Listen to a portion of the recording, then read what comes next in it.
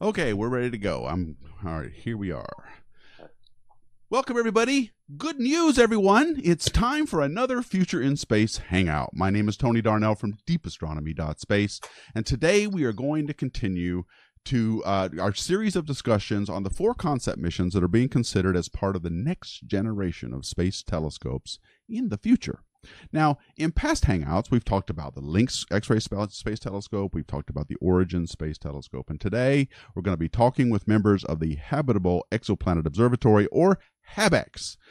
But before I get too far, I need to mention that these Hangouts are sponsored and endorsed by the American Astronautical Society and the American Astronomical Society, but the American Astronautical Society is gearing up right now for their annual Von Braun workshop in Alabama later this month, and I have a link to that in the description box to go check it out. And the AAS sponsor these Hangouts as a way to connect their membership with the general public with topics ranging from human spaceflight, satellite technology, and a wide range of astronautical engineering topics that are designed to inspire students to undertake space-related careers, all the while serving the professional needs and interests of its members. So I want to thank them, because without their support, we could not do these Hangouts. Okay, the Habitable Exoplanet Observatory, or HabEx, is a concept for a mission to directly image planetary systems, I love that part, around sun-like stars. HabEx will be sensitive to all types of planets. However, its main goal is, for the first time, to directly image Earth-sized exoplanets and characterize their atmospheric content. Now, they'll do that by measuring the spectra of these planets, and it will search for signatures of habitability, such as water and all kinds of fun things. And it will also be sensitive to gases in the atmosphere that are indicative to biological activity, like oxygen or ozone. And today, we're going to be exploring the science of this great mission, and later, I'm going to ask about the news that came out yesterday about the possibility of this first exomoon that I know you guys are all dying to hear about. But right now, let me just say that we hope you'll leave questions and comments for our guests. We are broadcasting on YouTube, Twitter, Twitch, and Facebook. So please interact with our guests, as we pride ourselves on directly providing you with access to professional astronomers, engineers, and policymakers. So we hope you'll take advantage of that. Our guest today are Dr. Sarah Seeger. She is a planetary scientist with MIT. She has expertise in exoplanet atmospheres and biosignature gases. You've seen her in Hangouts before. She is also the deputy science director for the amazing TESS mission, which is currently circling over our heads, searching for super-Earth exoplanets. I have Dr. John Clark from Boston University, who specializes in far UV observations of solar system bodies, and he has extensive experience with the instrument and mission development of the Hubble Space Telescope, MAVEN, and several sounding rockets. We also have Dr. Daniel Stern from NASA's Jet Propulsion Laboratory, who is an extragalactic observer, studying a wide range of sources outside of our galaxy, from black holes to galaxy clusters. And we have Sean Domagal Goldman from NASA's Goddard Space Flight Center, who is an astrobiologist with expertise in various biosignatures and from their false positives with iron isotopes in the rock record of Mars and Earth, to remotely detectable gases on exoplanets. So So let me just bring everyone up here. Hi guys, it's good to have you all here. Hello. Hello. Hi. Thanks for having us. Yeah. Okay. Sarah, I think it's best if I start with you. Can you give us a general summary of what HabEx is and what you hope to accomplish with it? Sure. Well, right now, HabEx is a concept, as you mentioned, but it's just the dream of being able to go to space above the blurring effects of Earth's atmosphere and to block out a starlight so we can see planets directly. And there's actually a whole family of missions and ideas and concepts, many of them we can't even cover now. And HabEx is just like one point on that continuum of many possibilities. So HabEx is a telescope in space.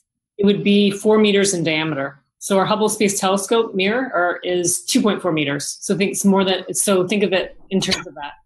But HabEx has a very special ability to block out starlight in 2 different ways. One way is with the coronagraph, and I'll let the others elaborate on this, internal coronagraph, and the others is with the star shape, the giant specially shaped screen that would formation fly with the telescope. So actually we have these 2 different ways to find planets, and they're very complementary and can make the mission really awesome. And so, yeah, and we're going to go into detail on those 2 aspects here in just a minute, the star shade and the coronagraph. I just wanted everyone to know that Habex is sort of like a new way to piece together ideas that have been tossed around for years, if not decades. It's what we just think is the optimal way to go forward. And this is a lot different from TESS, isn't it, Sarah? Because TESS is looking at transiting planets directly from the whole sky. Will this be a survey kind of telescope, or is it going to be a point and shoot where you have to decide where to look? Absolutely a point and shoot. And Okay. so while TESS is looking at the whole sky and hundreds of thousands to millions of stars, Habex would literally be looking at on order of 100 stars or a few hundred, just one-on-one, one by one. And how will it know? Will it have a list of candidates already available to it, or how will it know where to look? Well, in some ways, nature does that for us. There's a certain number of bright sun-like stars, and we would just go down the list. We might know of some in advance, but all the techniques are pushing really hard to reach down to Earth levels, and they're kind of all struggling. So we either would know or wouldn't know, but nonetheless, the list of stars is the same. All right. Sarah, we do have the deep dive table available to show if you wanted to go through that. Okay. You speak to that and show it. Yeah, definitely. Go ahead, John or Daniel. Go ahead. Daniel. So you're showing that to the. I'm showing it now. Yes, it's up. Okay, great. Yeah, so we our plan is to do 9 targets, really deep dive, and then we have about another 100 targets that we would do through the mission. And so these first 9 targets are already identified. They're very high value targets. They're nearby sun-like stars. And in fact, not only are they really interesting to us, but it turns out that a bunch of them have been already captured as being interesting targets from the popular culture. So I like Tau Ceti, the first one on the list, is a G8 main sequence star, and is a home port of the Kobayashi Maru and Star Trek, and it's also where Barbarella goes. I didn't know that. I didn't know Barbarella went to Tau Ceti. Okay, that's cool. 40 Eridani is where is the host star to Vulcan. And so here's the list of them. There's the Foundation series is around 61 Cygnus, which is one of our targets. Some of these already have confirmed planets, and in fact, I think since we wrote this report, 40 Eridani has a new planet around it identified. That's right. We talked about that last week, guys, with Carol Christian, where we had the team on who took those observations. So now you didn't just pick these because they're cool and they have science fiction analog. There's actual real scientific. I mean, there's a real astronomical reasons why you guys think there's probably Earth-like or super Earth planets around them. Well, I think Sarah explained this a little bit, so maybe let's kick this back to Sarah. I think it has more to do with the properties of the stars themselves than where we know necessarily planets are, right, Sarah? Yeah, I mean, it's so hard to find Earths, like nearly impossible. So these 9 targets will be the best ones, the nearest and brightest sun-like stars. So that's probably why they're in science fiction as well, because they're nearby and bright and have names. So Okay. it's the same list. Now, what are the things that I learned about doing over the course of these hangouts, especially when it comes to super Earths? First of all, Sarah, maybe you can tell us what a super Earth is. Let's start there, and then I'll ask my question. Well, if super Earth is loosely defined as like a big Earth, we actually have specific numbers. We might call it like 1.6 times the size of Earth or several times the mass of Earth, but essentially it's like a big Earth.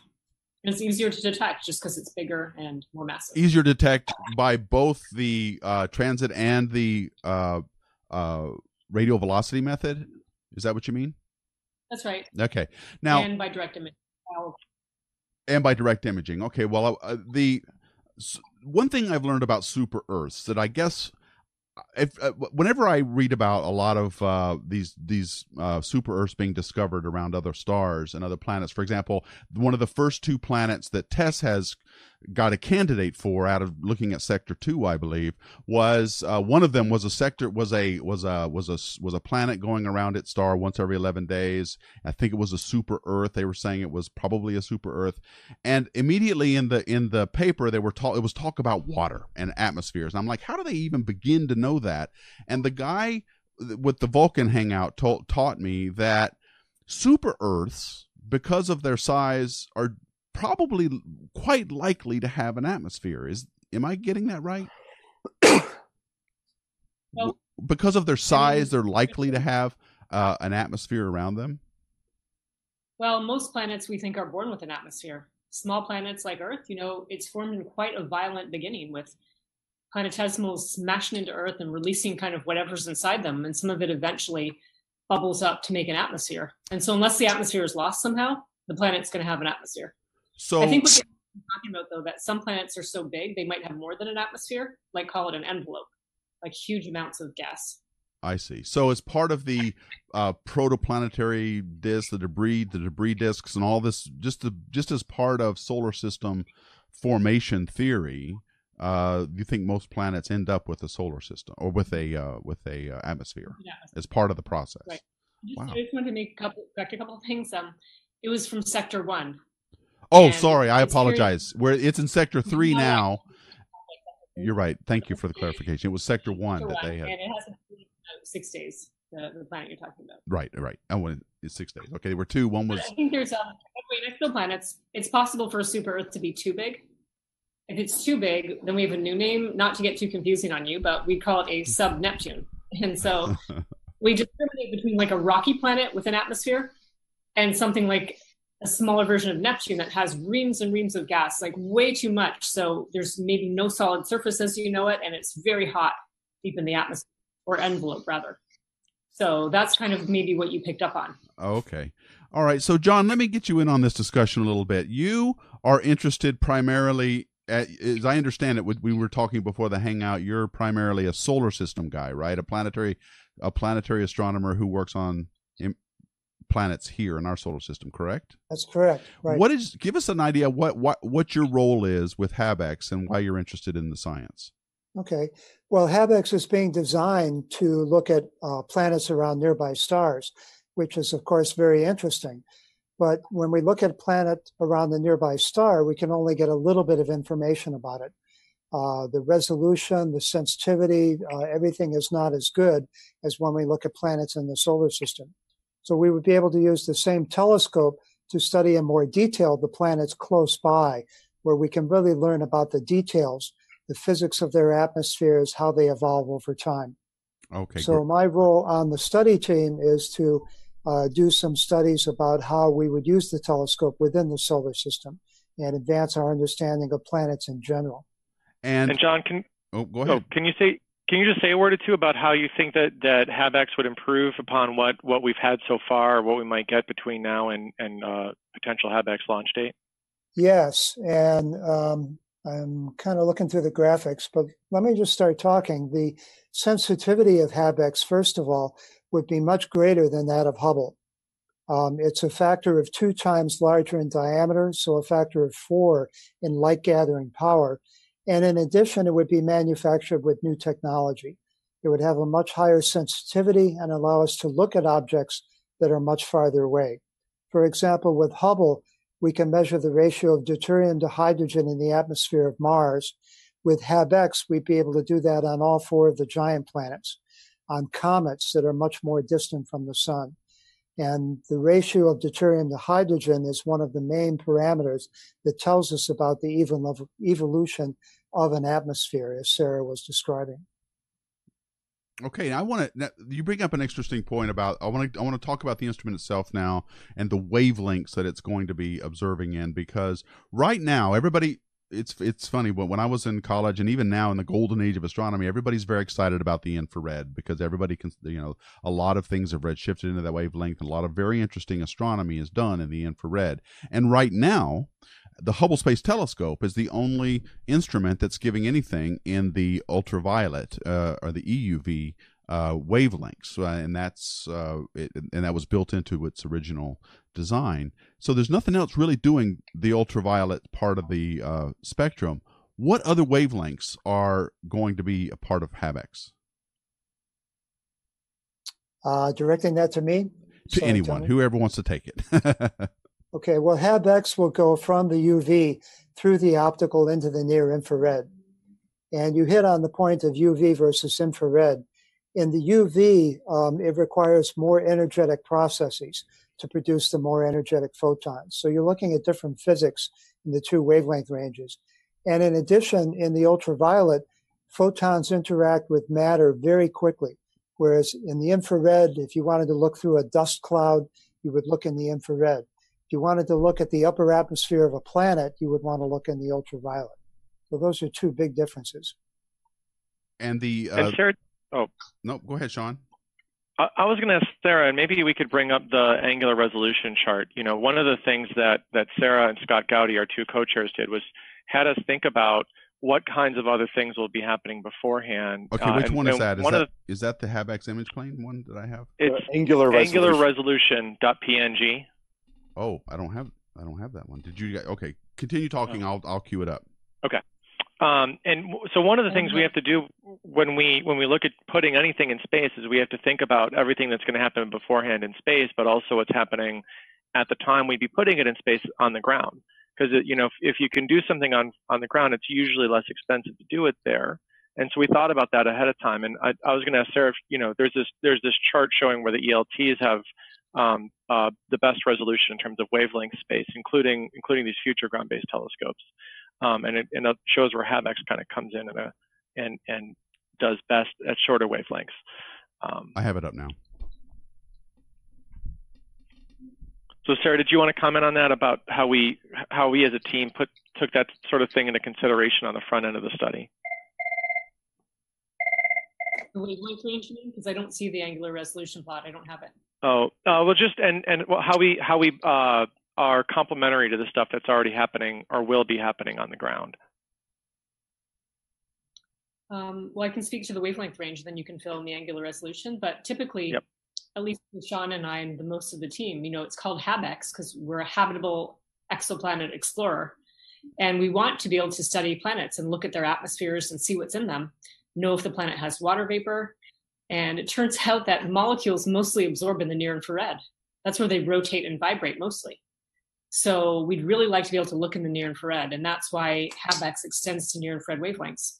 On the other hand, the ultraviolet is also interesting, not just for exoplanets, because on our own planet, we actually have this sharp ozone cutoff.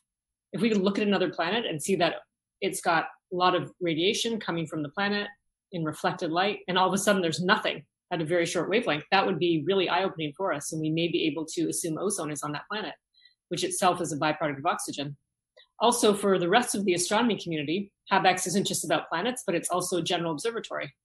And we decided to go to the ultraviolet because after Hubble, we won't have a telescope in space for the astronomy community to work in ultraviolet wavelengths. There's actually a lot more interesting things about ultraviolet as well, about exoplanet host stars and their radiation and what it means for planet atmospheres. So at the outset, we spent a lot of time figuring out what should the telescope do. And that's how we came up with such a broad wavelength range. And it does. This chart is going all the way from 0.1 microns to about, what is that, 10 microns? 2.5. 2.5 microns. And so and you can see the dotted line across where Hubble is sensitive to at the angular resolution of about 0.1 arc seconds, which is pretty good, all the way through a really wide length of wavelength ranges. But JWST, it's not going to go there. And HabEx is looking really good at these higher wavelengths. So this is an important wavelength range that isn't currently being met by anything except for Hubble right now, correct? So right, and that's all great for general astronomy, but for exoplanets, you know, different telescopes really use totally different techniques. And so for HabEx, we're looking at reflected light, like the light that comes from the star and bounces off the planet. And, you know, our sun is very bright and sun-like stars at yellow wavelengths, at visible wavelengths. And that's why HabEx is predominantly at visible wavelengths, where there's a lot of brightness. Okay. We haven't talked much about the design of the telescope yet. Can somebody, I'd like to put up the exploded view of that I have here. Can someone comment on? We're looking at reflected light, like the someone design of the telescope yet? Can somebody? I'd like to put up the exploded view of that I have here. Can someone comment on? We're looking at reflected light. Which figure is it? Yes, someone design of the telescope. Somebody has. I'd like to put up the exploded view of the that I have here. You're getting a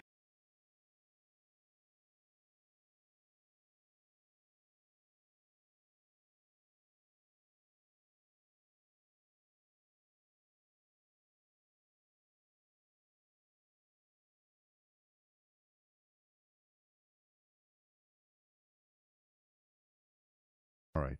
Sorry about that, guys. We had a little bit of a feedback issue, and it seems to be taken care of now.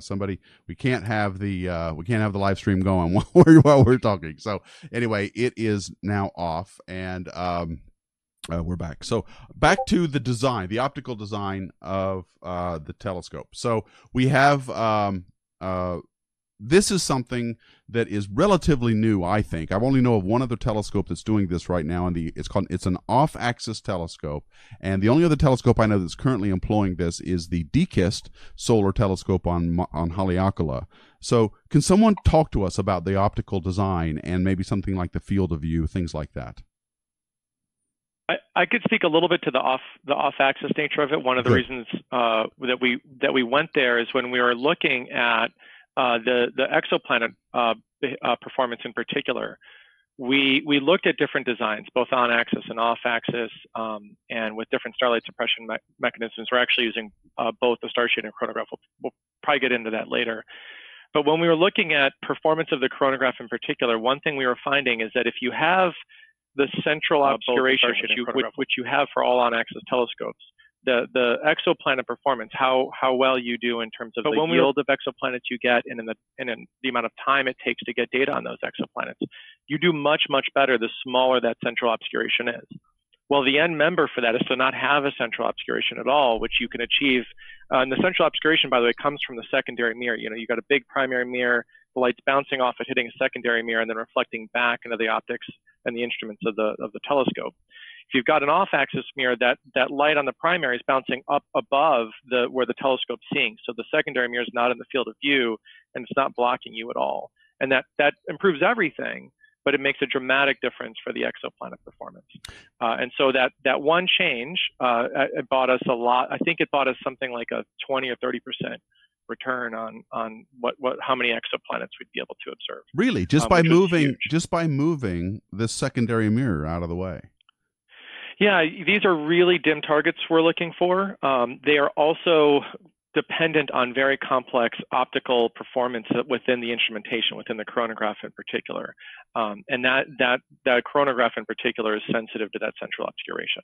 Right. So if you guys follow these pink lines in this diagram, you can see where the light would follow off of the mirrors. It bounces off the primary mirror, which is off axis, is reflecting everything off to the side to the secondary mirror, and that gets you a lot more in the way of light collection, and you don't get those diffraction obstructions and things like that allow you to do more science. So I didn't realize. Would you say 30% or 20%?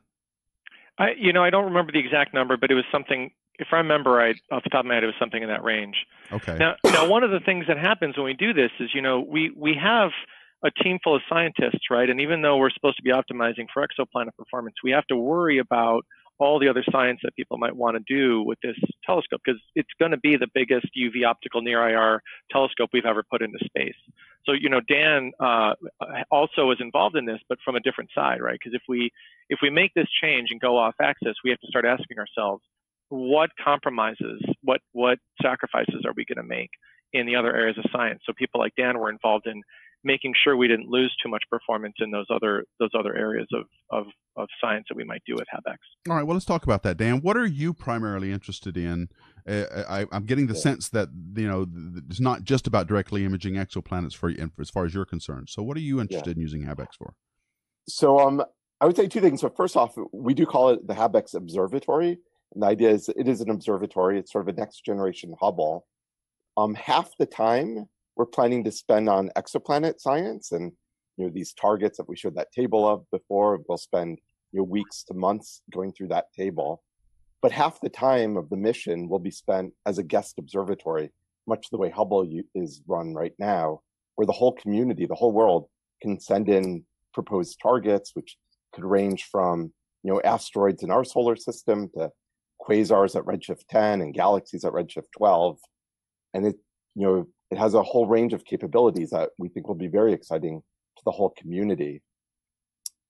I think what's really exciting about HabEx is, on the one hand, it's a 4-meter Hubble, so it's a bigger Hubble, but then a lot of these design decisions, which might not be that important driving factors for a lot of the guest observers, you make a couple of decisions like this off-axis design, and it makes a huge impact on the exoplanet science.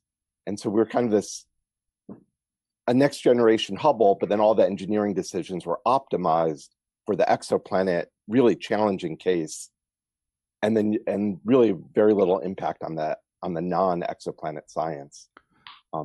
Our co-chair with Sarah Seeger, Scott Gowdy, makes this comparison that for the exoplanet stuff that we're trying to do, it's sort of like we're trying to look at a firefly next to a Klieg light, so one of these big stadium lights, and we're trying to see this little firefly a couple feet away from this big Klieg light, and they're in New York and you're in LA. And you're trying to hide the light from the Klieg light so you can still see this little firefly. Except if you do the calculation, the firefly is a lot brighter relative to a Klieg light than the Earth is relative to a sun-like star. Well, that Dan, if you do the calculation with the firefly off, it nearly works. Nice. So if you got the light bouncing off the firefly, that's about the right analogy. Okay, so that's a great segue into the next part of this, where I want to talk. You're trying to directly image something that's very, very faint next to something that's very, very bright, and so as Sarah talked about in the beginning, there's two main ways that HabEx is designed to block out the light from the star, so that you can directly image any nearby exoplanet that might be there. And as Sarah also pointed out, this is reflected light, so it is well, I guess it's polarized, isn't it? So there's two ways that you guys are going to, not that that's relevant to anything, but I just realized that. You guys are going to be looking at blocking the starlight from something called a star shade, which we've talked about before. Now, I have this animation looping that shows a star shade unfolding and the spaceship or the spacecraft turning to face it. Does anybody want to talk about the design of this, why it's shaped the way it is, how big it's going to be, and how scary is it to see that thing unfold? I mean, wow, that looks really technologically challenging. Who can comment sort of on the star shade part of this? I'll start, and then Sean can. Okay. Well, the star shade is a giant specially shaped screen. And it is a really special shape because if you imagine for a moment putting up a big circular shape, like a ginormous circle in space to block out starlight, it won't block out the light actually entirely, because light acts like a wave, and the light will diffract around the edges of the giant imaginary circular screen. And just like dropping a pebble in a pond, you'll see ripples. That distant point-like star creates ripples of light in your image with the circle. And those ripples of light can be like 100,000 times brighter than the planet you're looking for. So that's a big problem. So actually, it could get lost in those diffraction rings then. Yeah, and they're not perfect rings either. So it's not like it's perfectly bright, perfectly dark, perfectly bright with rings. It's kind of all a mess. Well, it's amazing, but even in the 1960s, the person who invented starshade, he's obviously not alive now, Lyman Spitzer, he actually figured out that what you need to do is called apodize. You have to go from perfectly opaque, perfectly blocked, to perfectly transparent as you go to the outer edges of this giant circle. But no one knows how to make a perfectly smooth, perfectly going from completely blocked to completely transparent. And it actually worked out mathematically that the equivalent could be a shape like what you're showing for the starshade. You could have this shape of like a ginormous flower with petals. The petals are a very specific shape. And the number and the size of the petals has to be made just so. Although there's a whole family of solutions, you pick one that works for you engineering-wise. And so Lyman Spitzer figured that out. And the star shade has to be on the order of tens of meters in diameter. And it will formation fly like tens of thousands of kilometers from the telescope. So this is a little not to scale, this particular animation, because it looks really close, but it's going to be tens of thousands of kilometers away from this shade then. Okay. Yes. All right. So and how big did you say the star shade itself was? This one I want to say is on the order of 60 meters. 60 meters. Okay. It's kind of been going back and forth. We had a 72 diameter version before, but I think it's come down to about 60 meters now. The smaller the better, because the star shade lines up perfectly with the telescope, blocking out the starlight. But when it wants to move on to the next target star, that star shade and its spacecraft have to move across the sky to the next object. And it's kind of fuel limited because you only have so many times that it can keep moving. That's a good point. So, what is the how much fuel are we going to put on this mission? What's the mission length going to be designed for nominally? I don't have a number for fuel. I don't know if you do, Sean. We usually just try to think of it in terms of numbers of retargets. Yeah, I think, and it's probably around 20 a year. Is that right? Yeah, I think around 20 to 30. And the mission length overall is designed to be how long? It's designed to be 5 years. Okay. 5 years, let's say, but it should launch with 10 years of consumables. I mean, everyone likes to hold margin. If they say, hey, Tony, your job is to make this thing last for 5 years, your little part of the telescope. Like, you don't want to be the one to make it fail. Yep. So, I'm going to make mine a little better. I'm going to make it to last maybe 7 years or 8 years. So we hope it's 10, but it's specified for 5. And nowhere is that thinking better illustrated than with the Kepler Space Telescope, which was only designed for 5 years and is just now starting to run out of fuel. So it is. Or, for example, the Mars Curiosity rovers. Yep. Not Curiosity, the twin Mars rovers. Mars exploration rovers. Yeah. Yeah, Mars exploration rovers. They were only supposed to last 1 Martian year, and they kept going for a decade or more. So that kind of thinking is really good. And that's even true with tests, right? I mean, you guys are nominally going to work for 2 years, but you're I think, fully expecting, or hopefully, I think you've got enough to keep going for longer than that, right? Well, yeah, the mission is funded for 2 years, but it really could last for a decade, even longer, actually, because the orbit is very stable, and TESS doesn't really have to expend fuel. It doesn't really have any moving parts on it. And there's not a lot that can, knock on wood, go wrong. Last quite a long time. Okay, well, while I'm showing this animation still, where in space is HabEx going to go? Is it going to go to the L2 point? Is it going to go somewhere else? Where will HabEx go? It will probably go to L2. The thing for Starshade is you have to realize that it has to formation fly very tightly. And Earth's gravity gradient is horrible for formation flying. You want to get far away from any gravity you can. Good point. Let's just call it a popular place because Earth is so bright and hot, it's bad for astronomy. It creates a lot of contaminating light as well. Okay, well, I've got a couple of questions coming in about the Starshade, so let me get those in. James Dugan wants to know, what's the service life of the Starshade? What's the service life of the Starshade? It would have to have a lot of fuel to last, and we've already talked about the fuel part. But what about everything else? What do you think once it's unfolded? That's really there's no moving parts, right? Yeah, there's no moving parts of Starshade. I mean, it's got to be really flat, and there are specifications for how flat the petals have to be, and how they can really just be, in plane, like lined up together. Well, the surface, I don't know what you mean by the surface. Go ahead. If we had an infinite amount of fuel, my understanding is the next thing that would limit it would be micrometeorite impacts, but it's even being designed with 2 or 3 layers so that as long as the impact comes in on an angle and not perpendicular to the Starshade, the light would not get through all 3 holes that the micrometeorite would make. Okay, well, Adam Synergy, I think, is asking a question I think all of us are sort of wondering too. I know I am. Unfolding and flying a Starshade in formation with the scope sounds difficult. Are the team confident it'll work? Looks a lot like JWST when I watch that animation. How confident are you? You have to understand that there's still a ways to go in development. And the Starshade is being, at smaller scales, tested and deployed on the ground. It's an ongoing process, actually. But you should also know Starshade has heritage. It doesn't just invented out of the blue. It turns out mostly what happens in space engineering is building upon something that's been done already. And if you see in the early part of the animation how the Starshade is stowed and deployed, minus the petals, unfortunately, that's been used over and over again in large radio deployables in space. So the Starshade, deployment itself, the core part of that, this inner so-called truss, we're very confident that will work. And with the petals, the team is constantly making changes and doing tests to make sure that when the time comes, it will work.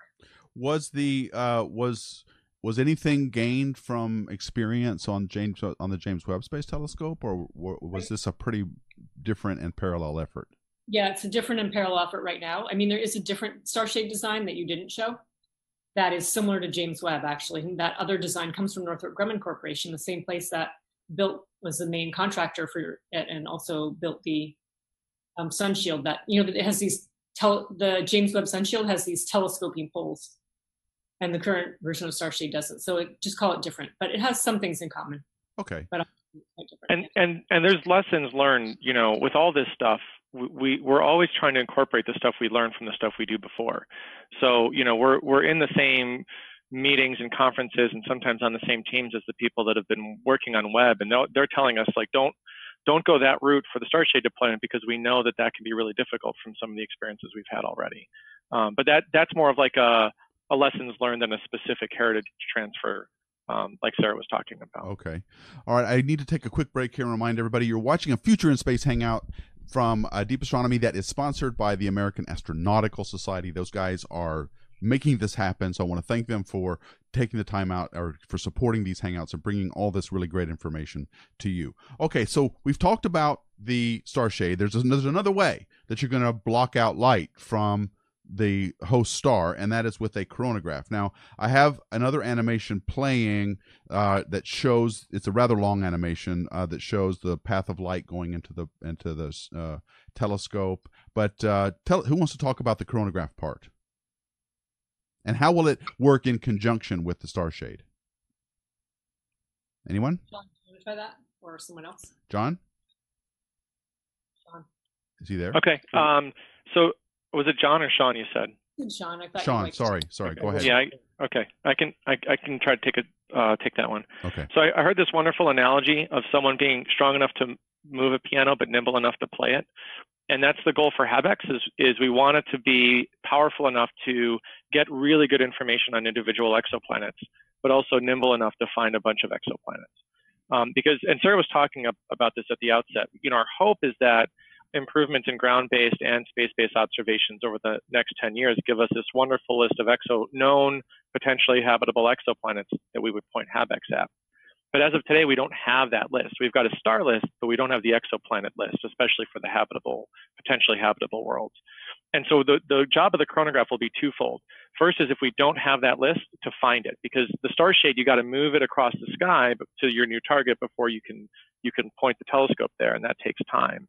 With the coronagraph, you just point the telescope wherever you want to go, and you can make your observation on that new target, and that's much faster. So it's going to that speed is going to let it find targets more efficiently, more quickly over time, or especially early on in the mission that the Starshade would follow up on. And that pairing makes HabEx much, much more powerful.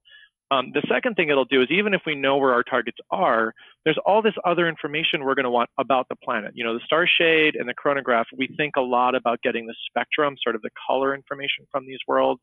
That's how we're going to look for these potentially biogenically produced gases. It's going to be how we characterize the climates of these planets and look for water vapor in their atmospheres. But we also want to know things like, how big are the planets? What are their orbits like? How much energy do they get from their host star? And what are their brother and sister planets in the same system doing? For those kinds of things, having multiple observations of the same system is going to be really helpful. And that nimbleness of the coronagraph is also going to really help. In terms of how it works, it also cancels out the light at the center of the image, but it basically does so inside the telescope. So the advantage of the Starshade is it's blocking the light before it ever hits the telescope, which makes handling the optical aberrations of the telescope actually simple. You don't have to worry about it at all, because you're canceling the starlight before the telescope messes with your wavefront. With the coronagraph, the challenge is, once the light hits the telescope, it's not perfect anymore, which means canceling out the light at the center of an imperfect image, that's even harder than canceling out the light of a perfect image. And so there's all these extra burdens, both on the telescope itself and on the optics internal to the coronagraph instrument that puts on us. So it does have a separate set of challenges associated with stability of the telescope. We chose a coronagraph that the telescope should be relatively insensitive to instability, so the telescope doesn't have to be quite as sensitive as some other coronagraph designs. But that's one burden that we have on the mission. And then the other is we actually have to develop the technology to cancel out the starlight inside the telescope and cancel out any wavefront errors the telescope induces. Now, that deformable mirror that's showing in the animation, that's part of that, right? The canceling out of the starlight. Yeah, so basically the whole time you're doing an observation with the coronagraph, you're doing simultaneous observations to see how bad that wavefront is from the telescope. And then you've got essentially a deformable mirror that can adjust in real time to cancel out those effects. You almost are putting in the opposite error to what you're seeing to cancel it out. And that has to be done over time, because sometimes very, very, very small, like nanometer size changes to the telescope can affect what you're seeing downstream in the coronagraph. And those small changes can be happening during your observation. So you don't just kind of have one mirror, deformable mirror position you lock into place. It kind of has to be always varying. Okay. And is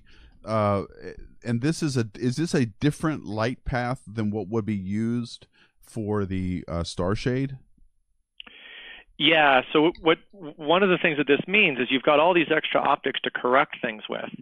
And extra optics in general are bad because every time you're reflecting light, you're losing just a tiny bit of it. And if you lose a tiny bit of light and a tiny bit of light and a tiny bit of light and a tiny bit of light, eventually you're talking about some real photons here. So, this is one of the other advantages to the star shade is because you don't have to do all those corrections, you don't have all those optics, you don't have all that the loss of photons, and the star shade becomes much more efficient.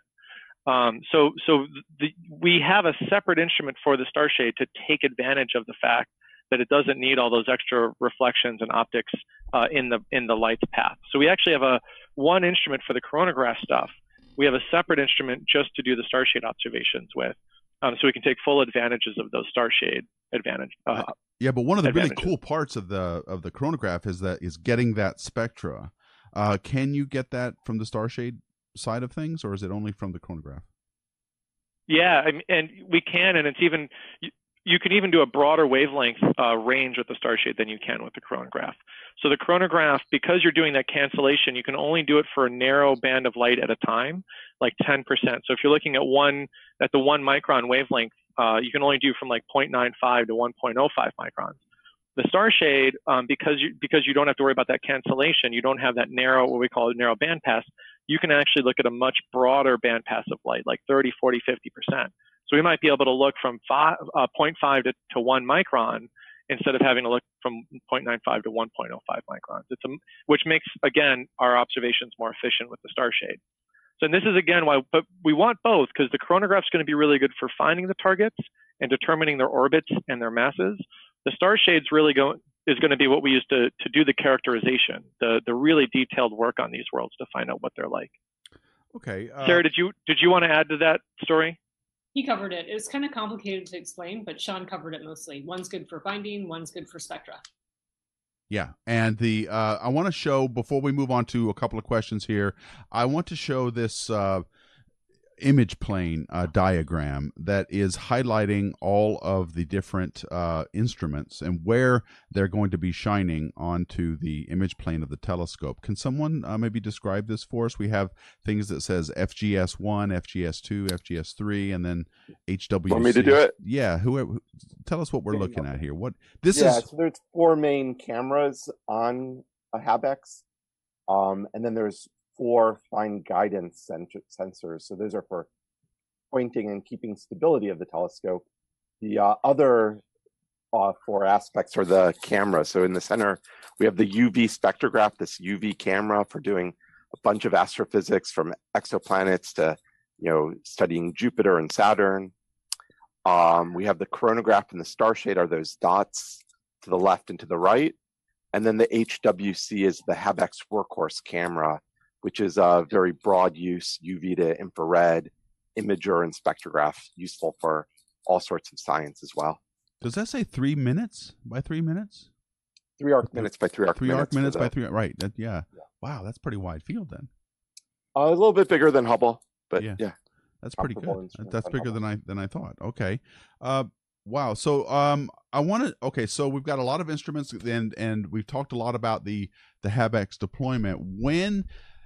Where are we now in the planning of this? You guys, because you're part of the Decadal Survey, or you're trying to be considered among other instruments, can you give us a sense of what are you guys doing now and what's next for the mission? Well, we're trying to wrap up our project now. We had studied it for a couple of years.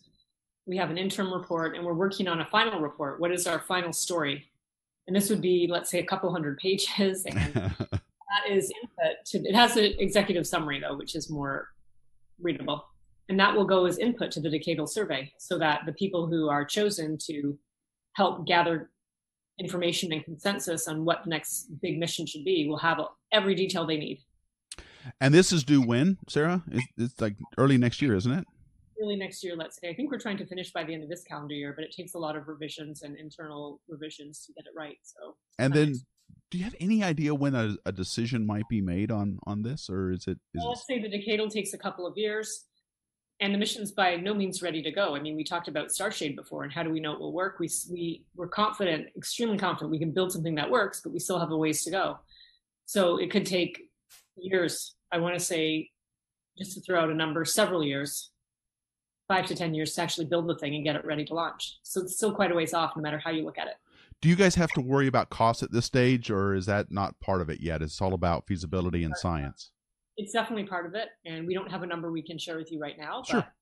But we will have internal costing processes, and we get an external cost by like an independent body will assess our cost and risk, and all of that information will go to the decadal so they can consider it.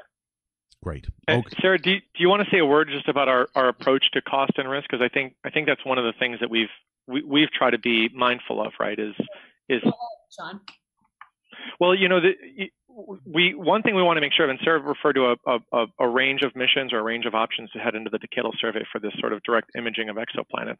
We've studied stuff in the past. Actually, Sarah led the XOS study, and there was also a corresponding XOC study, which is sort of a probe level sub $1 billion Starshade or chronograph mission.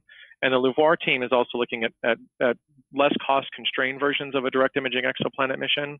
And for HabEx, we've been thinking, what does a flagship look like that can do this science, but be very constrained in terms of not at the probe level, but also not totally unconstrained in terms of technical risk and cost. So we've been mindful of, when we think about the Starshade, when we think about the chronograph or the telescope or its instruments, we want to make sure that we are limiting ourselves or utilizing things that are well developed technologically, that we wouldn't spin up a whole team of engineers and scientists to wait around while we're developing the technologies for this, that everything's kind of ready to go when we get the green light to proceed with the project. Is that about right, Sarah? Is that fair? Yeah. Okay. So I want to we only got a few minutes left, and I've got a bunch of questions I want to ask. I want to start with getting you guys feedback on the big news yesterday. A lot of people have been asking in the chat, so I'm just going to sort of combine everybody's question into one. And yesterday, it was announced by some astronomers that the Hubble Space Telescope has a light curve that might suggest that the first exomoon has been actually seen in the transit of a star. Can you guys comment? I mean, Sarah, you were quoted, I think, yesterday from National Geographic, where I think you said you would like to see more confirmation, some more observations. What that I just can repeat what the author said. I actually have the paper right here because I've been reading it. There we go. You don't really even need Sean or I or anyone on the call, John or Dan, to say anything. They call their title Evidence for a Large Exomoon Orbiting Kepler 1625b. And their conclusions actually say that, all in all, it is difficult to assign a precise probability to the reality of the moon. Formally, the preference for the moon model over the planet-only model is very high. On the other hand, it's a complicated, involved analysis, et cetera, et cetera. So I don't think we really need to say much. It's exciting if this could be a moon, but you might call it like a exomoon candidate. And it's just so hard to get data and to analyze stuff. So I think you see this more as a progress report than a discovery, and that's how the authors describe it. So they want more time. So I wasn't like giving really even my own opinion. It's just need more data. It would be very unusual moon, Neptune size and Neptune mass. Like it's more like a double planet if it's really That's right. real. We're talking about a giant planet already, and with a moon that's basically the size of Neptune, if it is there. So you're right. That is a very strange. How uncommon do you think that is, Sarah? I mean, we don't know because there aren't any. So Yeah. Fair enough. That's true. Okay. What about exomoons in general? I mean, do you think everybody in my audience, for some reason, every time we talk about exoplanets, everybody's jazzed about exomoons. Everyone wants to find Endor. I guess so. Is that what it is? Yeah. What are you guys' opinion? I mean, to me, I would like to see an exoplanet of any kind, super Earth, whatever it is, with biosignatures on it of some kind. But what are your hunches? Are exomoons a better place to look? I mean, on our own solar system, they seem to be. And maybe, John, you can comment on this, where we've got Enceladus, we've got Europa, and even Titan. People are thinking about. So I don't know. Are exomoons a better place to look for life? What are you guys' thoughts on that? I just want to say that as we love finding stuff, and I guess your audience shares that excitement. So we just want to find, like, it doesn't really matter in a sense if it's good or bad, but in astronomy, though, we're so biased really to what we can observe. And like, as you know, we can find planets, but it's hard to study their atmospheres. We talked about HABEX and how complicated it is. And moons are just harder and more complicated. So we don't really think about the search for life on exomoons because we can barely study the planet, let alone the moon. Could it be? I mean, if you think about what we're planning to do, is we're going through all of this amazing technology development and work just to block out the starlight so we can get that 1 pixel of light from the planet. If that 1 pixel of light has a gas giant planet and an Earth-sized moon around it in the habitable zone, now we have to worry about canceling out the light from the gas giant to get at whether or not there's oxygen on that moon. It's theoretically possible, but that's a whole nother thing that we have to figure out how to do. And can this be something that, I guess I'm trying to think, what kind of observations would you need? Can you do this from the ground? Can ground-based telescopes help, or do they have to be space telescope observations? To find them, or to be able to I guess and I mean, what Sarah said is a point well taken. Seeing these dips in brightness are very hard to make, period. But can we do it from the ground, or do we need something like HABEX, or even something bigger to see these things with? Exomoons. Well, with HABEX, we wouldn't be able to separate. Like, okay, we were talking about the Firefly and the Searchlight, or the the Sage Light, and you can barely separate the planet and the star. So you cannot separate the moon and planet. Not going to happen for that. I mean, if it's a transient Neptune-sized moon, you may have a chance of studying it with the James Webb as it goes in front of the star, and the starlight shines through the atmosphere. So that's possible. Yeah, and it's important to realize that a lot of this separating ability comes down to resolution, which comes down to the diameter sizes of primaries and a variety of these. And even though this will be a 4-meter telescope, even things like JWST with its segmented mirror would have a hard time being able to separate these things if it even had a way to block out light. Wait a minute, it kind of has. It has micro shutters. I don't know if those can act as a chronograph or not. Maybe they can. I should ask those guys. Okay, so Webb does have a chronograph on board, but it's not going to be at the level we need for this kind of observation. That's what I thought. I thought I heard something about that. Okay.